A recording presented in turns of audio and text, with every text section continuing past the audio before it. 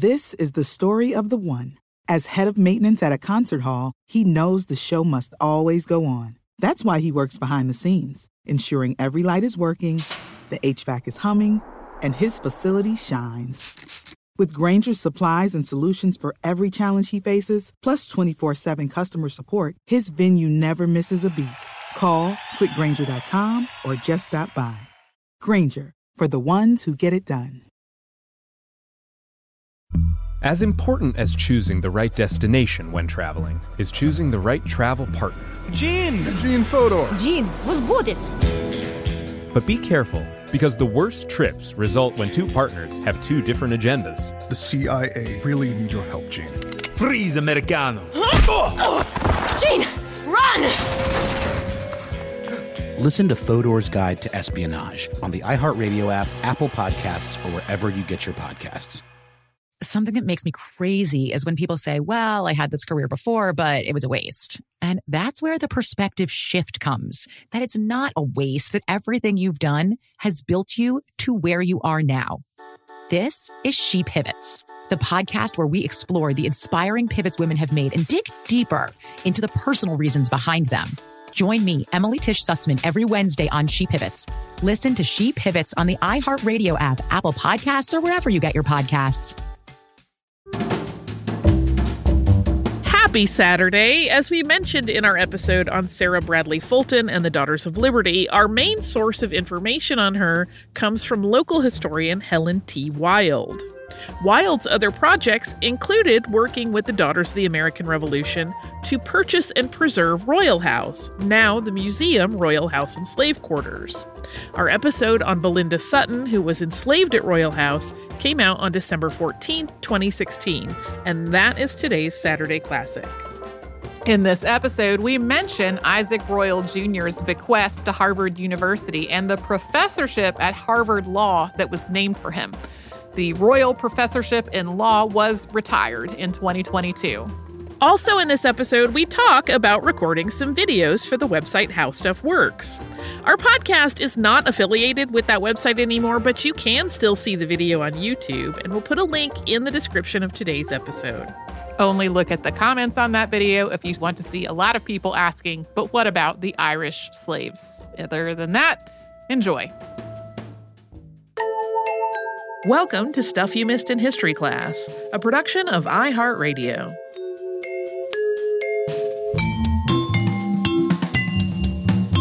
Hello and welcome to the podcast. I'm Tracy V. Wilson. And I'm Holly Fry. This October, Holly, you and I had a pretty exciting time on the podcast because you came to visit me. I did. I brought camera and sound people.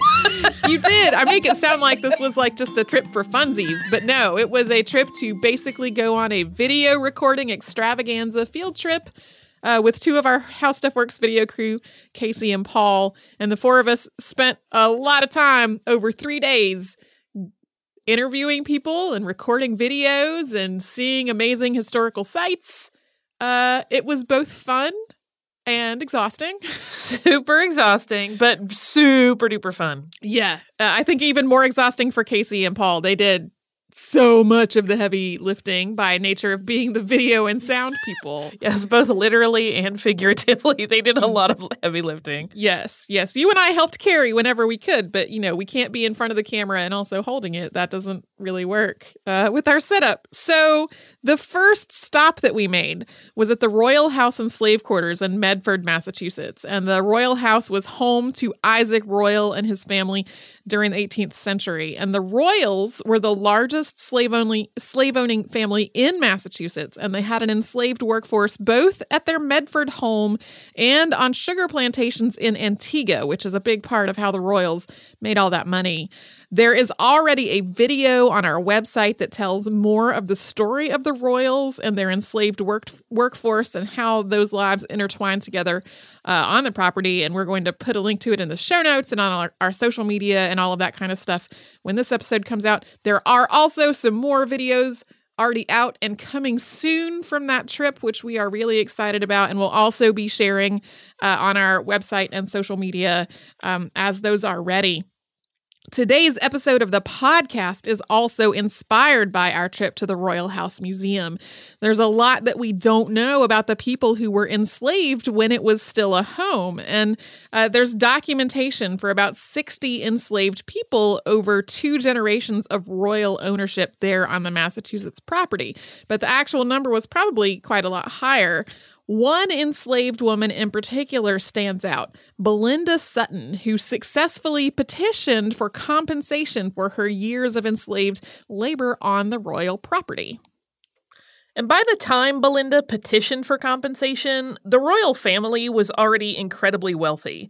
And just for clarity, I feel like we should point out that when we say the royals, again, it's Royall. It's a proper name.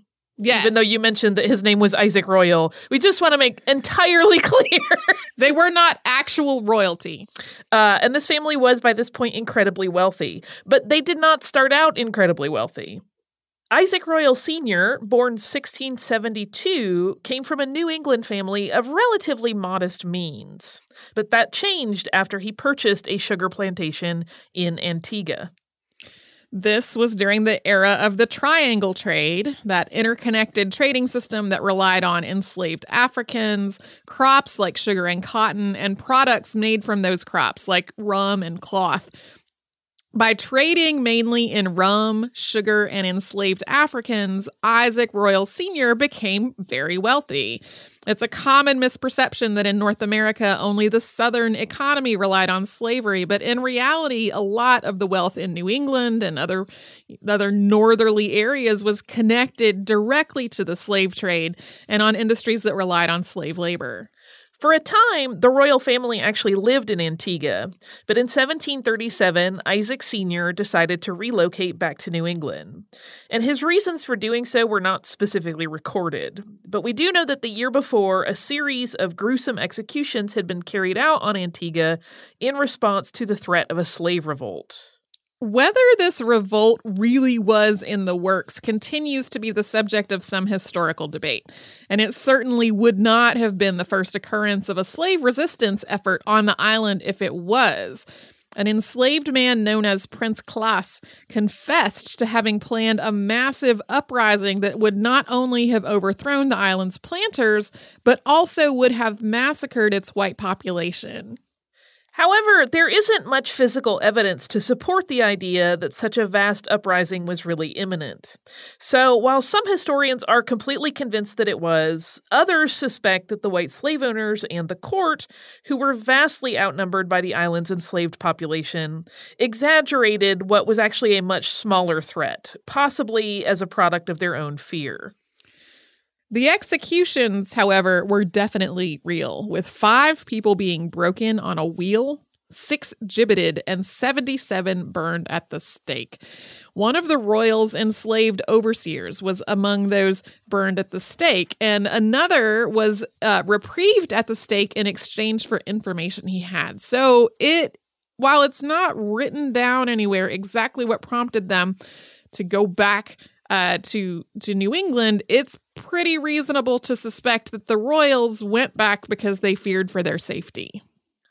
To prepare for the family's arrival back in Massachusetts, Isaac Royal Sr. bought a piece of property in Medford, which is called 10 Hills Farm.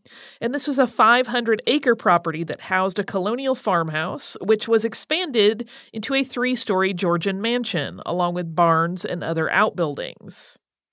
There was also a slave quarters, which still stands today and is the only freestanding slave housing still left in the North. The structure that became the slave quarters started out as an out kitchen, or a separate kitchen that would allow people to cook in hot weather without heating up the house. And that was standing before the rest of the quarters were added onto it. The museum on the property today includes both the mansion and the slave quarters. And when the royals took up residence there at 10 Hills Farm, they had at least 27 enslaved Africans with them. Isaac Sr. died in 1739, and Isaac Jr., one of his 2 surviving children, inherited most of the estate. At this point, the Royals were one of the wealthiest families in Massachusetts, and Isaac Jr. and his wife Elizabeth were very prominent in society, living a life of absolute luxury and holding lavish parties, and for Isaac's part, also holding public office. With the approach of the Revolutionary War, Isaac Jr. fled Massachusetts, leaving his mansion, most of his physical property, and more than 20 enslaved people behind. Apparently, he had some sympathies with the cause for independence, but he also had a lot of financial reasons to stay loyal to the crown. He tried to get passage back to Antigua, but he couldn't, and instead he went to Nova Scotia just before the Battle of Lexington in 1775. A year later, he joined his daughter's families in England, and he died there of smallpox in 1781. In his will, Isaac Jr. left money to Harvard, which was used to endow the university's first law professorship. The shield of Harvard Law School was, for this reason, originally modeled after the royal family coat of arms. The royal professorship still exists, but the law school agreed to retire the shield and replace it with a new one in March of 2016. And as part of the same protests that led to this decision, students actually also occupied a lounge on campus and renamed it Belinda Hall after Belinda Sutton, who we will be talking more about in a moment. Basically, now is the moment that we will be talking more about her. The moment has arrived. Belinda was mentioned in Isaac Jr.'s will as well, saying, quote, "I do also give unto my said daughter, my Negro woman Belinda, in case she does not choose her freedom. If she does choose her freedom, to have it, provided that she get security that she shall not be a charge to the town of Medford." And he also instructed his executor to pay Belinda £30 for 3 years. However, by the time of his death, Isaac Jr. actually no longer had a lot of his property in Massachusetts. A lot of it had been confiscated during the war, and some of the people who had been enslaved there had been freed, and others had been sold elsewhere. In later documents, Belinda, who was referenced in his will, is called Belinda Sutton, a widow, but we don't actually know who her husband was or when she married him. Some of the earliest documents that reference her present her last name as royal, but it was common for enslaved people to be given their owners' surnames. Belinda had at least 2 children, a son named Joseph and a daughter.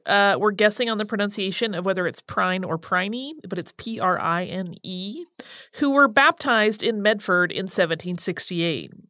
And it appears that her son was sold away from her, possibly at the same time that she was freed. Although the Commonwealth did manumit Belinda, along with at least some of the other people who were confiscated from the royal estate, they didn't really make provisions for her survival afterward, and we will talk about how that led to her petition after a quick word from a sponsor. When you drive a vehicle so reliable it's backed by a 10-year, 100,000-mile limited warranty, you stop thinking about what you can't do and start doing what you never thought possible. Visit your local Kia dealer today to see what you're capable of in a vehicle that inspires confidence around every corner. Kia, movement that inspires. Call 800-333-4KIA for details. Always drive safely. Limited inventory available. Warranties include 10-year, 100,000-mile powertrain and 5-year, 60,000-mile basic. Warranties are limited. See retailer for details. Something that makes me crazy is when people say, well, I had this career before, but it was a waste. And that's where the perspective shift comes. That it's not a waste, that everything you've done has built you to where you are now. This is She Pivots, the podcast where we explore the inspiring pivots women have made and dig deeper into the personal reasons behind them. Join me, Emily Tish Sussman, every Wednesday on She Pivots as I sit down with inspiring women like Misty Copeland, Brooke Shields, Vanessa Hudgens, and so many more.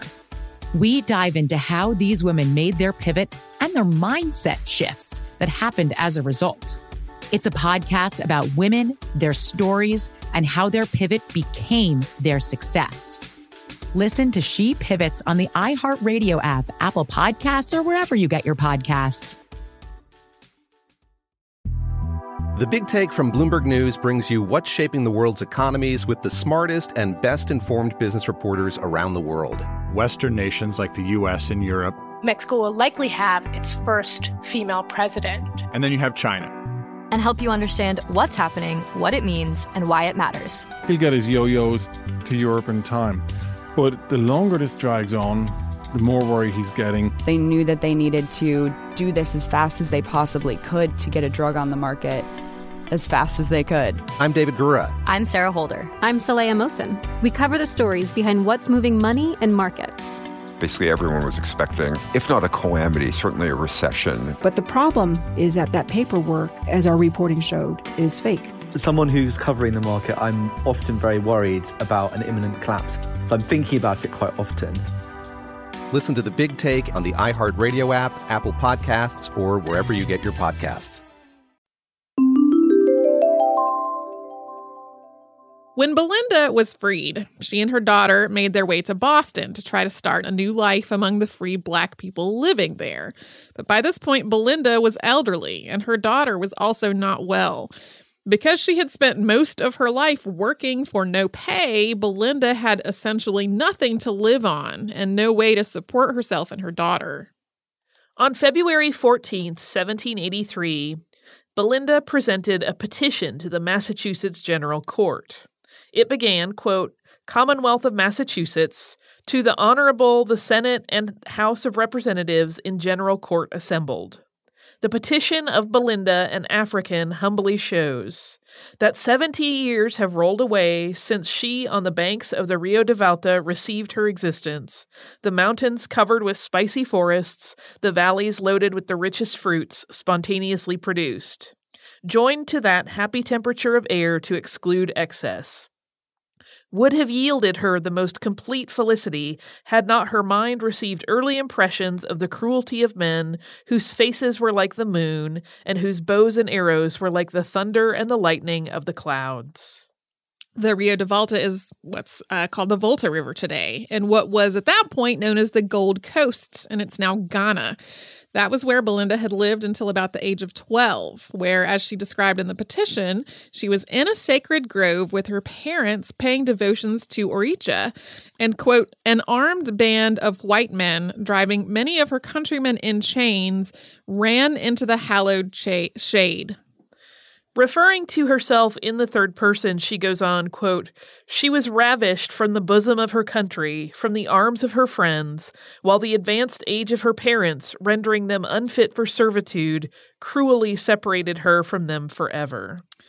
After she describes her passage across the Atlantic and her arrival on a new continent, she states that she worked for 50 years for Isaac Royal until after the war, before concluding, quote, the face of your petitioner is now marked with the furrows of time, and her frame feebly bending under the oppression of years, while she, by laws of the land, is denied the enjoyment of one morsel of that immense wealth, a part whereof has been accumulated by her own industry, and the whole augmented by her servitude. Wherefore, casting herself at the feet of your honors, as to a body of men formed for the extirpation of vassalage, for the reward of virtue, and the just return of honest industry, she prays that such allowance may be made her out of the estate of Colonel Royal, as will prevent her and her more infirm daughter from misery in the greatest extreme, and scatter comfort over the short and downward path of their lives, and she will ever pray. So, in 5 paragraphs, Belinda describes her childhood in Ghana, her capture, the Middle Passage, her arrival, and the fact that she spent most of her life helping to build the wealth of the royal family, when she herself was not allowed any portion of that wealth or even to own any property. And she ends by asking for reparations, a payment of damages for having been wronged, specifically to be taken out of the estate of the man she worked for without being compensated for all that time. Some of the petition's passages aren't necessarily meant to be read completely literally. For example, the word Oricha is Yoruba, and it's a word that means deity.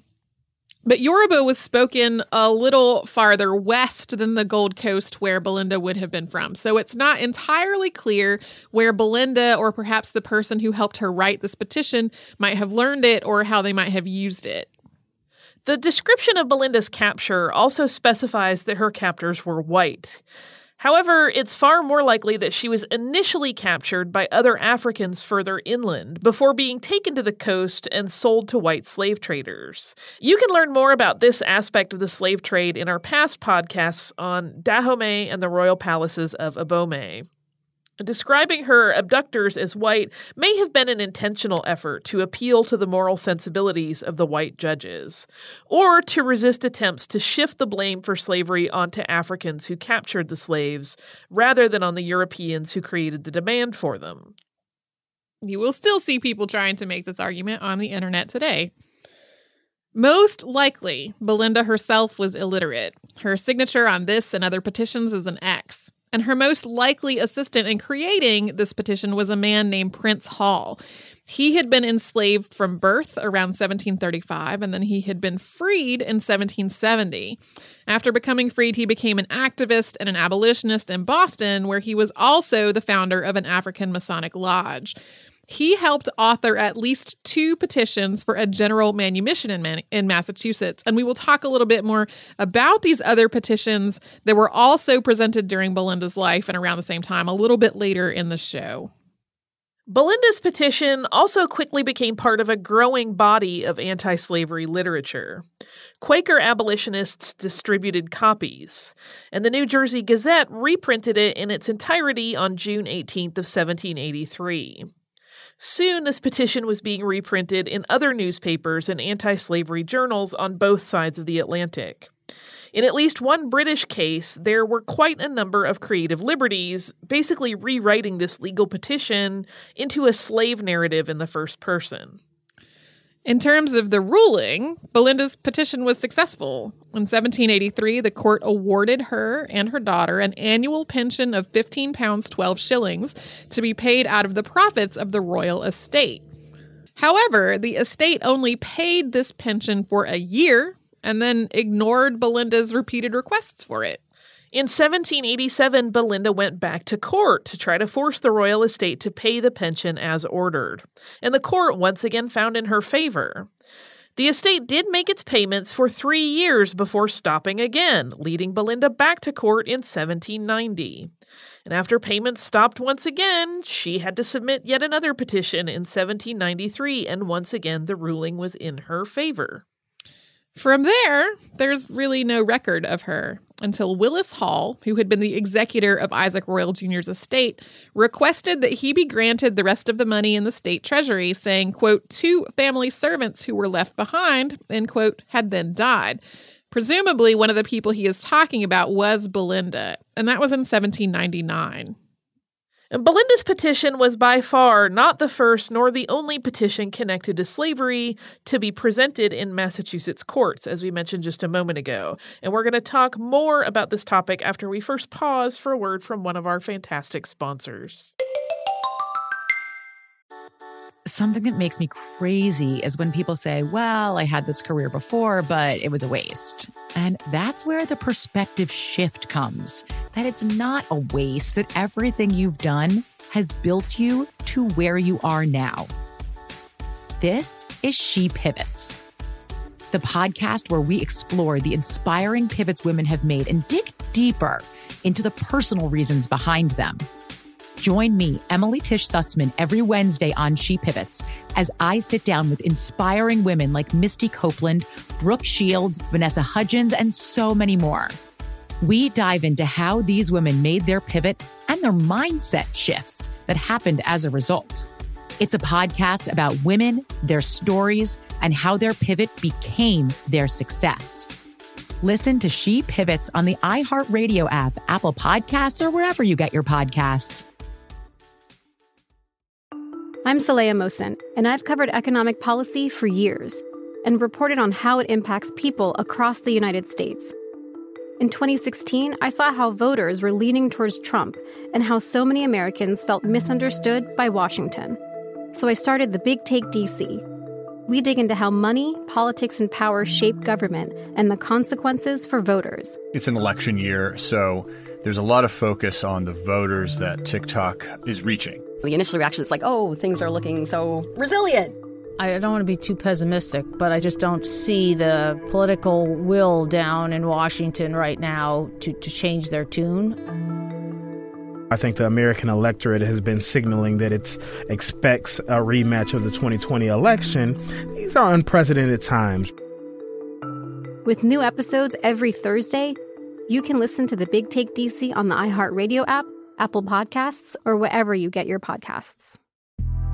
The Big Take from Bloomberg News brings you what's shaping the world's economies with the smartest and best-informed business reporters around the world. Western nations like the U.S. and Europe. Mexico will likely have its first female president. And then you have China.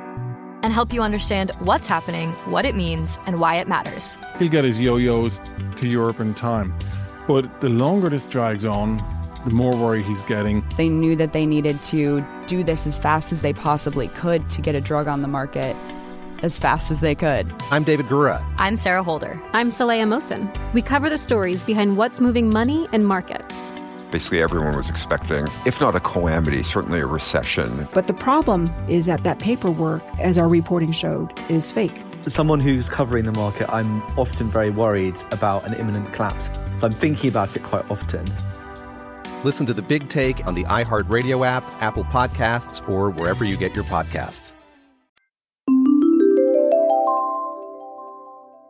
Belinda's petition was part of ongoing legal efforts of enslaved and formerly enslaved people to advocate for themselves through Massachusetts courts. A lot of these were petitions for freedom. There were enough of those that there are definitely sources that misreport Belinda's petition as being one for her freedom, which it was not. The Anti-Slavery Petitions Massachusetts Dataverse at Harvard has a huge collection of anti-slavery and anti-segregation documents, including Belinda's petitions, online. As early as 1770, individual enslaved people in Massachusetts were suing their owners in court for their own freedom, or for compensation for their labor, or for both. And some of these suits were, in fact, successful. Petitions for general freedom for all people enslaved in Massachusetts started before the Revolutionary War as well. Enslaved people submitted 6 different petitions for general emancipation between 1773 and 1777 alone. Prince Hall, who probably helped Belinda craft her petition, had submitted 2 of these in the late 1770s, asking for a general emancipation, protection against being kidnapped back into slavery, financial help for former slaves who wanted to settle in Africa, and public education access for Black students. Many of these early petitions were connected directly to the language the Patriot cause was using to frame the Revolutionary War and the wish for the colonies to be freed from British rule. They called on the courts to recognize that the inalienable right to freedom was not limited only to white people. And these 1770s petitions prompted one bill to abolish slavery in Massachusetts, although it was ultimately unsuccessful. Some of the petitions also drew from the Bible, citing Old Testament passages requiring the freeing of slaves every 7 years, with those freed slaves being compensated. In one case, petitioners submitted a pamphlet by James Swan, who was a member of the Sons of Liberty and a participant in the Boston Tea Party, which attacked slavery from numerous angles, including the biblical one. It's possible that Belinda's petition was patterned after or inspired by the petition of Anthony Vassall of Cambridge, Massachusetts. He had submitted a petition in 1781 requesting the title to land owned by his former owner, John Vassall, as compensation for his years of unpaid labor. Before being enslaved under John Vassall, Anthony and his wife had lived in Medford, where they had been owned by Isaac Royal Jr.'s sister, Penelope Vassall. John Vassall was a loyalist who had been exiled and whose estate had been confiscated, and Anthony successfully argued that he was owed reparations for having worked on that land where his wife and their children had also been enslaved. Although he wasn't awarded the title to the land that he asked for, he was granted an annual pension of £12 out of the proceeds of the estate.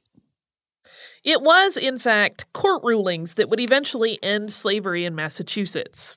In 1781, Elizabeth Freeman, then known as Mum Bet, successfully sued her owner for freedom under the grounds that the newly adopted Massachusetts Constitution forbade it in Article 1, quote, "All men are born free and equal and have certain natural, essential, and unalienable rights, among which may be reckoned the right of enjoying and defending their lives and liberties, that of acquiring, possessing, and protecting property, in fine, that of seeking and obtaining their safety and happiness." That same year, an enslaved man known as Quack Walker escaped from Nathaniel Jennison. And when Jennison found Walker, he beat him, leading Walker to sue him for assault and battery. This led to a series of countersuits ending with Commonwealth versus Jennison in 1783. During the instructions to the jury, Chief Justice Cushing stated, quote, "And upon this ground our constitution of government, by which the people of this Commonwealth have solemnly bound themselves, sets out with declaring that all men are born free and equal, and that every subject is entitled to liberty, and to have it guarded by the laws, as well as life and property, and in short is totally repugnant to the idea of being born slaves. This being the case, I think the idea of slavery is inconsistent with our own conduct and constitution. There can be no such thing as perpetual servitude of a rational creature unless his liberty is forfeited by some criminal conduct or given up by personal consent or contract." Commonwealth versus Jennison effectively ended slavery in Massachusetts, although there continued to be some people enslaved for some time afterward, particularly under the guise of indentured servitude. So that is Belinda's petition. There are a lot of people and articles that describe Belinda's first petition as the first petition for reparations for slavery to exist in the United States. I think that's a little oversimplified, not to fault anybody in that a lot of these petitions were really difficult to access until that big Harvard database that we talked about a little bit earlier was online, and it became a lot easier to search through them. It made those documents a lot more accessible to people.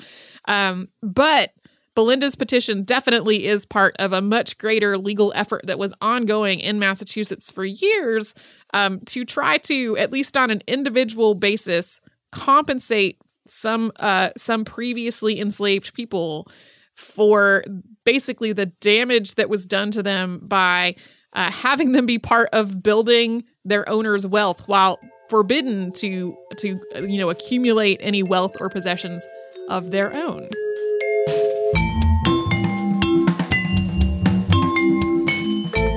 Thanks so much for joining us on this Saturday. Since this episode is out of the archive, if you heard an email address or a Facebook URL or something similar over the course of the show, that could be obsolete now. Our current email address is historypodcast@iheartradio.com. You can find us all over social media at Missed in History. And you can subscribe to our show on Apple Podcasts, Google Podcasts, the iHeartRadio app, and wherever else you listen to podcasts. Stuff You Missed in History Class is a production of iHeartRadio. For more podcasts from iHeartRadio, visit the iHeartRadio app, Apple Podcasts, or wherever you listen to your favorite shows.